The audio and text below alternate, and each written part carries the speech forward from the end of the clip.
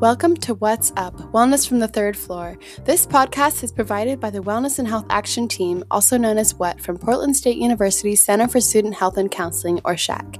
We're located in the Health Promotion Suite on the third floor of the University Center building on campus. Our purpose with this podcast is to discuss a variety of health-related topics in a way that will be accessible for a non-traditional campus. My name is Bella, and my pronouns are she, her, hers. My name is Josh, and my pronouns are they, them, theirs. And my name is Quinn. My pronouns are he, him, his. We're all members of the Wellness and Health Action Team, and we'll be your hosts for this podcast. Let's get into it. This episode was recorded prior to the COVID-19 pandemic, which is affecting all of our lives. While PSU classes are online through the end of spring 2020 term, SHAC remains fully committed to the physical and emotional health and wellness of PSU students at this unprecedented time. We hope that you all are staying safe and healthy and will benefit from our content this term. So it's important to take a historical kind of long arc context of white privilege and what that means, right? And to do that, you have to understand how whiteness was created, how it became a thing, right? And so you have very Supreme Court cases that literally ruled on what white was and what white wasn't. The word Caucasian came from pseudoscience, right? It's not an actual thing. People still use it and they think they're being technical and formal and correct. Really, Caucasian is arguably the most racist race category there is, right? And so I think that to have an understanding of white privilege, you really do have to trace the roots and the history of whiteness and how we created it, right? The example that a lot of people refer to is that when Irish and Italians came to the U.S., they weren't white. Irish and Italians were seen as the black people of white people until they were racialized through a class lens because they would rather be poor and white than be poor and be alongside black people, right? So in the society, this phrase, the wages of whiteness, that there is a social and a psychological privilege and wage that white people got paid by aligning themselves with other white ethnic groups and separating themselves from the black population. Right? And you saw that with indentured servants as well. Yeah, exactly right. Yeah, and so exactly. So there were like Irish, for example, Irish indentured servants that saw that, okay, like if I want to have these economic opportunities, I can't be working next to black people. I have to be working next to white people. So I'm going to align with whiteness. I'm still going to be poor, but I can be poor and white and get paid socially and through white privilege, essentially, right? Through whiteness. And so I think that it's important to trace those roots for people to understand what white privilege really, what it really means, what it represents, right? And that way it takes some of the, this whole like white guilt and white tears thing, right? It takes some of that off an individual white person in 2020. That it's not like they're responsible for it. They created it, right? Or they supported it. It doesn't really matter what your mom or dad or your grand. It doesn't. It's all irrelevant. You need to just acknowledge and respect and accept the fact that it exists, that it's real, and you're benefiting from it right now, whether you want to or not. And you can't give it back. And I think that's the start of a conversation, right? And I think if we can get there, like in my classical discussions, if we can get there, then it's a good place to be at, right? But of course, the corollary of that is if there's privileges and advantages, then there's those that are not being a part of that advantage group, right? And the consequences in terms of structural and institutional racism is that the folks that have had these privileges have got to set a lot of the rules and the laws and policies governing all the things that are fundamental to health, like tax codes, housing policy, education policy, right? And so it just, and land ownership, property ownership, critical, right? The dispossession of indigenous and native communities to then have farms, and we associate farms with whiteness. Well, that land was given to white people only, white men specifically, for free, so that they can do whatever they want with it, right? So how do we trace the roots of like the fact that white students are more likely to come from a family that owns a farm or own a home? So there's all these historical things that we have to go back to understand about what that looks like. And then while we're doing that, we have to understand that, well, if it was only for white people to own a home and to own these farms and get this free land, then that means who wasn't getting it. And how does that add up, those opportunities add up over multiple generations to create the context that we see now expressing itself and manifesting itself in the form of health inequities?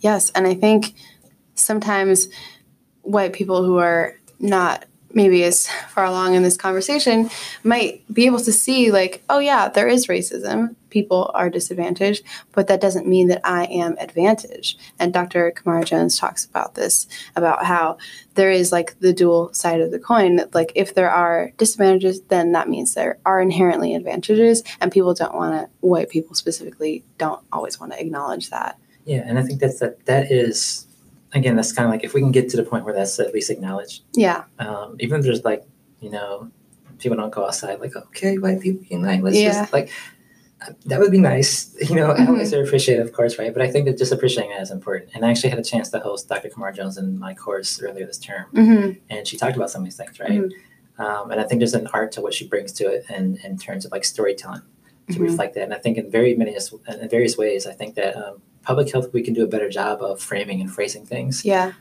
to make them more approachable and palatable, digestible, not really palatable because it is what it is, right? Mhm. Mhm. But I think it's important that we think about our science and our research in ways that are that bring people closer and deeper into the conversation, right? Mhm. I think Dr. Jones does that very well. Yeah, I think sometimes in public health we get stuck in the numbers a little bit, and I think forming that social context and the narrative is really important with connecting with the general society and forming that understanding there. Yeah, for sure. Yeah. So, in talking about privilege, how can people that are in positions of privilege kind of I don't want to say fight because it doesn't have to be necessarily like that level, but address everyday racism or do something about it? Yeah, I mean, I think that this is a challenge. This is a tough question, and it's a challenge. Mhm. And I think it's something that I can't really respond to individually I can only respond to individually from my own perspective, right? I think that one of the things I would really encourage is to spend some time just learning. I mean, I think that one of the worst things that happens in the context of conversations around white privilege and basically, so some of my female public health colleagues, collaborators have said about public health is that it's largely well-meaning white women that are in public health, right? Mm-hmm. And there's an element of this that I think I've seen and I've witnessed in various capacities, right? That sometimes there's folks that are definitely down to support things, but they haven't done the work on their own Mm-hmm. to be ready to be in the conversation, right? Mm-hmm. And they put the burden to explain things back on people of color. Mm-hmm. And I feel like that is one of the inequitable processes about addressing racism is that, it's like this thing. It's like, well, clearly, we shouldn't, there's never a context or appropriate sense where white people define what racism is or is not, right? That's Mm-hmm. just ridiculous. But it's also the thing. It's like, well, it's also not up to people of color to Yeah. explain to you all the ways in which Yeah. things are that you are privileged or that you have advantages and the ways in which this is ingrained into our systems and our institutions, right? Mm-hmm. I think a lot of times it's useful for white people to just do some learning on their own so that they have a baseline to come into the conversation, to come to the space, right? Mm-hmm. I think that's a bare minimum. And so I think for me, some of my classes, I have assignments where I just have them literally just do a literature search on, just find one research article on racism in health or sexism in health or homophobia, Mm-hmm. because you can do this. Yes. You can do more than just other things on the internet. You have Mm-hmm. access to all these things. Mm-hmm. Do some self-learning. Stop being so damn lazy with it. Show up prepared to have a critical conversation. Mm-hmm. If you start there, then we can really get to a deeper part in terms of what we can do in terms of organizing action, right? But I do think that that's more of an individual level. I think institutionally, you see universities like Portland State, OHSU, other universities forming these committees like diversity, equity, inclusion committees, things of that nature. I think institutionally, you have to have folks, especially if it's white people in leadership positions they have done the self-learning.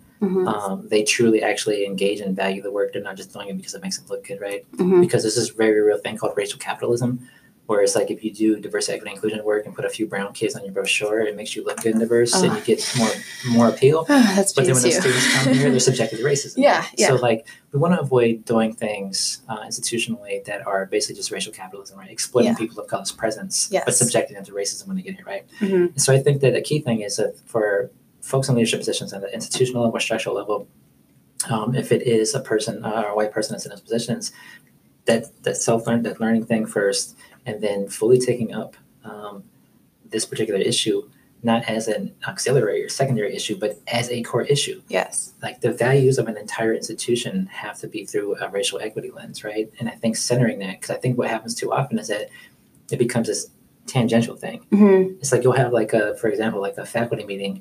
Mm-hmm. Today we're going to talk about race.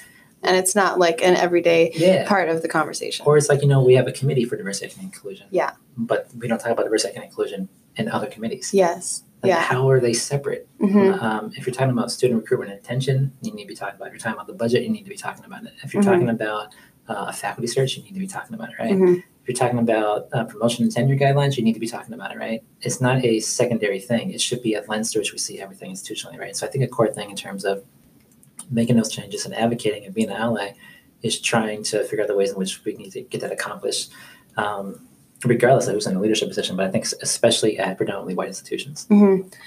Yeah, and something Dr. Cheryl Forster at SHAC actually talks about is having the lens of curiosity when you're educating yourself. And there's a psychological reason of when you're in the curiosity mindset, your fear and your judgments are pushed aside. And so being able to like fully try to learn and explore and learn from people of color from the internet, I think, instead of just asking people of color on the street to explain racism to you every day and trying to relieve that burden. Yeah. No, I think that's a good place to start. Like a common example that in conversations I've had, with like a group of people together and people of different racial ethnic backgrounds, like conversations about hair come up, right? Mm-hmm. And then there'll be like a couple Black women and we'll be talking and they'll make a reference to like their hair texture, right? And I'll be like, oh, like, da, da, da, da. I got like 4C. And then like a white person's like, oh, what's 4C? Like, and it's just like, you have a smartphone in your Google. pocket. Like, you don't have to be in this conversation. Yeah. If you were supposed to be in the conversation, you'd be prepared to be in the conversation before you got here today. Mm-hmm. So why now do these individuals and do we have to come to you and explain to you like what the conversation is about, right? Mm-hmm. And I think sometimes it's just something as simple as that. And I feel like it's a very anecdotal, like kind of trivial example maybe, but I just feel like that's really what it comes down to. It's just stop being lazy, do some work. Yeah. You know what I mean? Yeah. Like we have to worry about ourselves and our communities. We shouldn't also simultaneously have to like worry about whether or not you're read up on the most recent way that racism is like how you're affecting us. Yeah. Right? And have humility in it and know that you're going to be wrong and know that you're going to make mistakes and that's part of the process, but also not like letting that be an excuse from saying like, oh, well, I didn't know this or I have a limited perspective because of my privilege. Like, that only goes so far. You need to educate yourself. It does. And it really only goes so far because I think that it's important that folks understand this idea of positionality and like intersectionality, right? I think sometimes, I think a lot of white students sometimes think that they don't have anything to offer in a conversation because they're white. Now, granted, there's certain like permutations of identity and positionality, like cis, straight, white, Protestant, able-bodied white man. Like, we're like, okay, like, but there's still ways in which we can engage in these conversations and not be so distracted by ways in which we have or have not been oppressed or excluded, right? I think the idea of intersectionality really centers the idea that we all have a perspective and experience that's relevant to any conversation about exclusion and oppression, right? But it's important to recognize when is your time to hold space and when is not your time to hold that space, right? Yeah. And I think that's that's almost like step one in the discourse process, right? If we're gonna have dialogue here today, rules of engagement. Yeah. You have near the top of the list.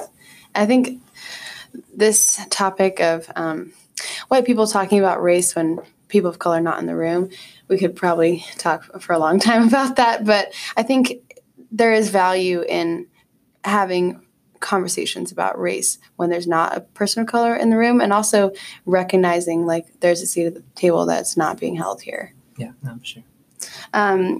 So, I mean, part of this question also is what can people of privilege do to uplift and support communities of color, and specifically communities of color here at PSU? Yeah, I mean, again, I think it's another challenging question because I think it's hard to respond to that in any like absolute, broad, universal sense, right? Yeah. I think it'd just be my take, my perspective on it. I think generally there's always this balance of, the first thing is just like show up and then be prepared to show up in a good way, basically, right? That's the most important thing. So I think that, the first thing I think about right now, maybe it's because like there's election stuff going on, it's just like, what happened with the previous presidential election, right? When people didn't show up and vote, that type of thing, right? And when you break down the demographics, there's a certain demographic that didn't show up and vote in a particular way, right? And so I think that just as an example, I just feel like there's ways in which we just it's important for people to show up. If this is something that's of actual concern, then you got to show it. You can't just be I don't know. It's like, so there's this thing where I think that, for a white student or a white person to have friends of color, it's a benefit for them socially, right? It's almost like the racism barometer goes down because, or people sometimes that date interracially, they think all of a sudden that they're not racist, right? Yeah. Well, that's not how racism works. You can't just have friends of color, a partner of color, had a friend, that's just not how racism works, right? So it's not just enough for you to feel like I don't have to work on myself anymore because with my friends or with my partner, right? And it's also not enough to just talk about that you care about these things, right? Yeah. I think sometimes you got to show up in ways that are more tangible and more meaningful, right? And so I think that, I don't know what that has to look like or what that should look or feel like on the PSU campus, right? But I know that one of the most recent things that's happened on campus that was very much, at least one of the ways it was kind of divided and fractured was along racial lines was the Disarm PSU discourse, right? And I think that, having gone to a few of those forums and hearing various people comment, and particularly white female students comment about their concerns around safety, particularly at night when walking around, that was a very specific and valid and important lens to see it as a white woman walking around at night on campus, right? Because notions of safety are very much gendered, and there's that definitely racialized version notions of safety as well. But to have such a controlling narrative over whether or not campus officers should or should not be armed, it ignores the daily factual evidence, right? So the prospect of being a victim of crime or sexual assault at night is a very real thing. And I think that there's nobody in PSU that would disagree with that and that we need to do things about that, right? But the prospect of that being a thing, and it is too frequently a thing, juxtaposed against the daily, everyday reality, not the prospect, the actual everyday reality of having a stress response as a person of color walking by somebody on campus with a firearm, right? That happens every day to hundreds, if not thousands of students. Yeah. The concern about safety at night, that happens way too much, but they're not directly comparable, right? And so I think sometimes when we want to have these conversations about how we can support communities of color on the PSU campus, for example, just that one example highlights that there's a lot of work to do. There's a lot of tension. And I think that, from an intersectional standpoint, I think that there's a very strong argument and there's validity to both angles, both sides, right? But I think that the key thing is that there's still a missing link there. And it's minimizing the everyday experiences that are embodied, the physiological embodied experiences of racism that people of color experience, right? We don't have to have multiple people be subjected to, to be shot and killed by campus officers, right? The prospect of that happening elicits a stress reaction every day, even if it doesn't happen again. Yeah. And I think that that's a space where I think that, it's just an example to think about, well, what might need to change in order for folks to see, to have a more nuanced perspective about these conversations, right? And I think it's a very serious thing for PSU too. And I think the folks that are involved in those conversations and that work, I don't doubt that they understand these concerns. But what does that mean in terms of going forward, right? So I think that that's one of the just an example where maybe some more dialogue, more conversations, right? And I'm sure there's more. There's various other ways in which we can think about this, right? In terms of here at student health counseling services, right? I think that there's a way in which folks can show up in a way that's really articulating and advocating for greater representation in terms of staff and the services that are available, right? That are more culturally responsive, right? Even if they don't directly benefit from them themselves personally, it's something that they can do, right? And who knows, in the end, you might actually end up benefiting from them indirectly, right? Yeah, and that's important not just for individuals who are coming to providers, but that's important for communities here. And having even just a sense of safety and knowledge that you have a resource, a health resource, that will understand your perspective and culture will make a huge impact on your outcomes. So I want to close off with talking about what does racism look like in Portland and at PSU. And we talked a little bit about PSU, but in Portland specifically. Yeah, so I've only been in Portland for 3.5 years. And honestly, real talk, one of the reasons I was deliberating about whether or not I would accept the position here was because of the history of racial exclusion in the state of Oregon and then in Portland. So in Portland, racism looks like a lot of things. It evolves. And so I think historically, folks that are from the Pacific Northwest may or probably know, at least I would hope that they learned this in high school, that Oregon came from the Oregon Territory. It was like Idaho, Washington, and, Oregon, obviously, maybe Wyoming as well.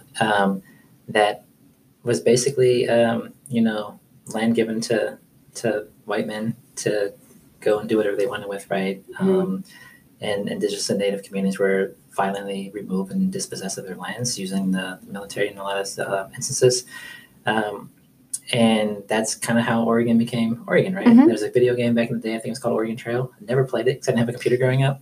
Heard of it. So go I west. think it's a little bit before my time. Yeah, I think it was going around my time. I just didn't have a computer. So, Mhm. but my understanding, and it could be wrong, it's Oregon Trail, go west, right? Mhm. Well, that very frontiersman thing is a very colonial, colonized, Mhm. racist way in which Oregon territory was settled, right? Mhm.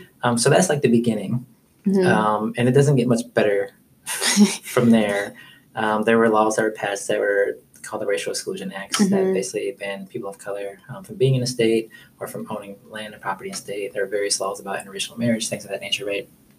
And then specifically in Portland, there was redlining. And so the Federal Housing Administration, which is now HUD, Housing Urban Development, they collaborated with the Homeowners Loan Corporation to essentially create these what are called redlining maps that Mhm. valued certain geographic spaces within the city based on their risk of lending and all the areas that were too risky for lending. So basically, when back home loans in these areas were all like the low-income communities of color. And the effect of that, over multiple generations is that people of color didn't have any way to be able to purchase their homes, right? So they were systematically denied the opportunity for home ownership, right? Mhm. And that leads into effects that we see with gentrification today. Right. Yeah. So I think a lot of folks are probably familiar with this idea of white flight. Mhm. Gentrification in many ways is like the white return. Mhm. So the generation or two after white flight, that generation coming back into the city, not necessarily like they're trying to do it. It's not like a malicious thing, right? Mhm. Things kind of flow without like a conscious type thing to it, right? But the idea is that if you disinvest and devalue these properties through various mechanisms, well, capitalism has to capitalism, right? Mhm. Mhm. Is capitalism's going to capitalism? Right? Yeah. If you suburbanize, so basically you have redlining, and then you have the Federal Highway Act of 1956, which is how we got I-5, which they decided to put through a black community. You have that happening, and then you have the GI Bill, all kind of coalescing, right? The GI Bill was basically the main way we had upward mobility in the United States, right? It's part of the package for a package of policies that Franklin Delano Roosevelt passed after World War II that basically set up a structure for home loans, for home ownership and college education. But something like 97% of those funds went to straight white men, right? And so even though that was 97% of the returning bets, right? And so you have this policy subsidizing home ownership and college education opportunities, that Federal Highway Act, and then redlining, all these things going on, and also racially restricted covenants happening in Portland as well, where basically private homeowners like you and me would get together with our neighborhood association and create legally binding contracts that say that we're not going to sell our homes to a person of color or allow anybody of color to live on our property unless they're a servant, right? So you had all these things happening at the same time in Portland. And then, of course, once you end up suburbanizing, saturating, developing the suburbs as much as you can't make any more money there. And you've already left disinvested spaces within the urban areas that are devalued. So the best way to make your money is go buy up cheap land and properties, improve them, Yeah. and then flip and put them back in the market rate. So I think that there's huge racist connotations to improving neighborhoods and looking at the new supermarket that's gonna make everything better. Yeah, exactly right. And I think that so I think gentrification in many ways is an expression of historic racism, right? And obviously current racism too. But I would say that gentrification really is it's strictly about class. I think the term originally came from London in France, right? And it was basically upper middle class whites and elites displacing working class whites, right? So it's not inherently about race, right? But obviously, it's interesting. In the US, it's different. I think also, like, I have that context because I'm from Oakland, and so it very much is about race in Oakland. Yeah. And it's also interesting, like, activism in Portland is so different from there, and so having that context, I have to always kind of remind myself of what racism looks like in Portland is very different. Yeah, and so actually, I lived in Oakland for 5 years, and it's in Portland too, it is racism, and race is a racial landscape for sure, right? So John Powell has this really important work that he wrote 2002 called the 1-2 knockout of gentrification or something along those lines. And he talks about various ways in which gentrification works, right? And I think that it's really about class and money, right? Capitalism, right? In the United States, you can't separate class and race, right? Yeah, exactly. This idea of capitalism and racial capitalism. In the United States, all capitalism is racial capitalism. We don't have the distribution of wealth without slave labor and dispossession of indigenous lands. We have no capitalism for the most part without racial capitalism, right? So you can't talk about gentrification in the United States and racism's not involved, right? I think in Portland, what we see though is because of the communities of color, the population of communities of color versus the white population, you see actual like what we saw, historically in London and France, there's actually white people displacing other white people as well, right? But disproportionately, it's the communities of color affected, right? And so I think the gentrification is one way in which it's very obvious and tangible in which racism has affected health opportunities, housing stability, who can live where, right? Because we got to think about not just like the places that are being gentrified, but where folks are being displaced to. Yes. And whether or not they're welcomed in those new communities and whether or not they have the support services they need, right? And then also this idea of root shock that Minnie Fullilove talks about, this uprooting of community, right? That has emotional, psychological, health consequences, right? So it's not just about,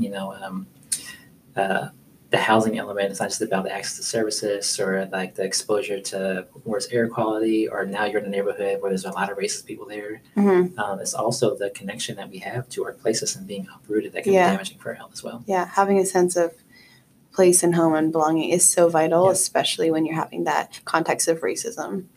Yeah. I think that's going to wrap up our conversation. It went a little bit longer than we thought, but hopefully you all will get something out of this. Thank you so much for joining us. Thanks.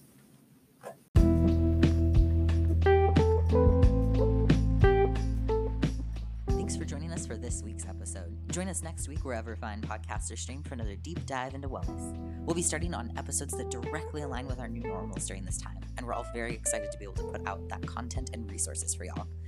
As I've alluded to in the last few outros, we here at What and Shack have been in the works of finalizing our plans on how to move forward with connecting and serving y'all throughout this virtual time. Next week's outro will have links and information to those finalized plans, and I'll be giving y'all the details then. So stay tuned and feel free to reach out to us for any questions or comments in the meantime on our Instagram DMs or our email what@pdx.edu. Links in the episode description as always. Stay safe and well, everyone. Until next week.